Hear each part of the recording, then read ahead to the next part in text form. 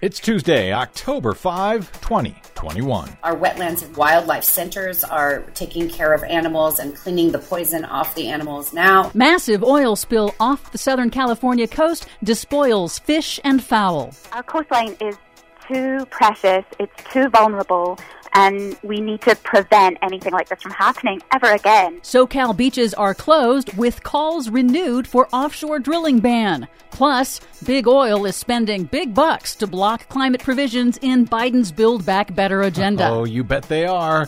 All of those stories and more straight ahead from BradBlog.com. I'm Brad Friedman. And I'm Desi Doyen. Stand by for 6 minutes of independent green news, politics, analysis, and snarky comment. The U.S. government is also rapidly approaching the debt ceiling. It would be what one economist called financial Armageddon. That's bad news, and even worse timing, because America has already scheduled a plague Armageddon, a climate Armageddon, and a democracy Armageddon. Yes, it has. This is your Green News Report. Can we pencil that in for next Wednesday? Maybe a lunch-mageddon?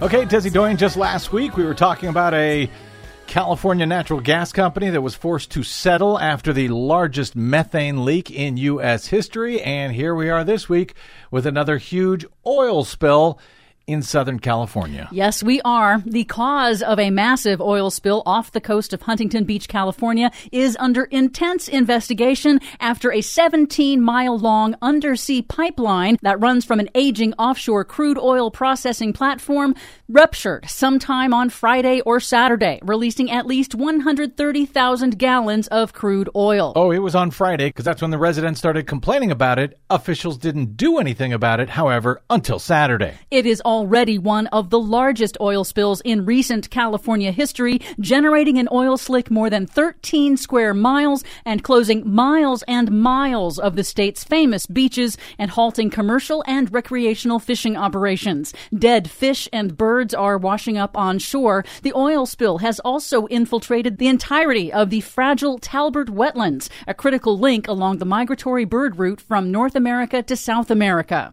Texas-based oil rig and pipeline owner Amplify Energy shut the pipeline down on Saturday. Divers are trying to find the location of the rupture. Huntington Beach Mayor Kim Carr on Monday said it's still unclear if the pipeline crude oil has stopped leaking. We know that the pipe has been shut down, but we're not sure yet if there's still oil coming out of that pipe. And we also want to know exactly how did this happen?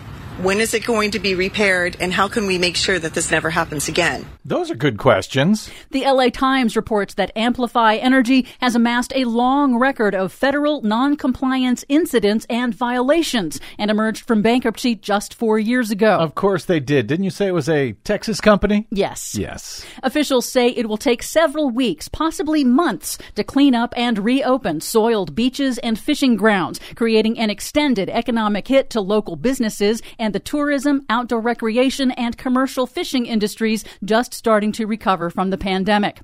Orange County Supervisor Katrina Foley told CNN, quote, "These are wetlands that we've been working to make sure to create this beautiful natural habitat for decades. And now, in just a day, it's completely destroyed." Wow, just horrific. The spill has renewed pressure on lawmakers to phase out all oil and gas production off the California coast. The state legislature in recent years banned new fossil fuel infrastructure in state waters, but experts have called the decades-old existing offshore platforms and pipelines lining the coastline an aging time bomb. On the broadcast, the state director for the nonprofit group Environment California, Laura Dean, cited the mounting risks of these existing oil operations to wildlife, the economy, and the climate. When you think about the consequences of not ending our dependence on oil, the costs to our society are so much greater. We can no longer afford to have these really significant negative events like a massive oil spill off our coast.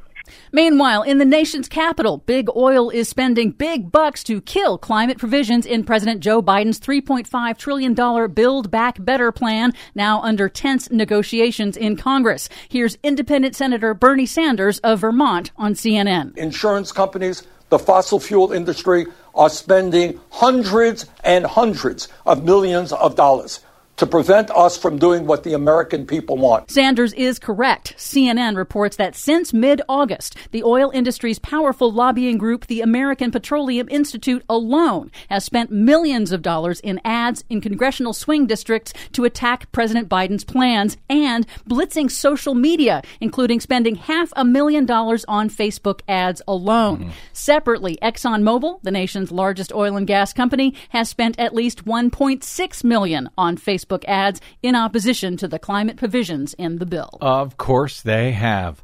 Let's hope we don't fall for it again this time. For much more on all of these stories and the ones we couldn't get to today, check out our website at greennews.bradblog.com. I'm Brad Friedman. And I'm Desi Doyen. And this has been your Green News Report. Then I'll get on my knees.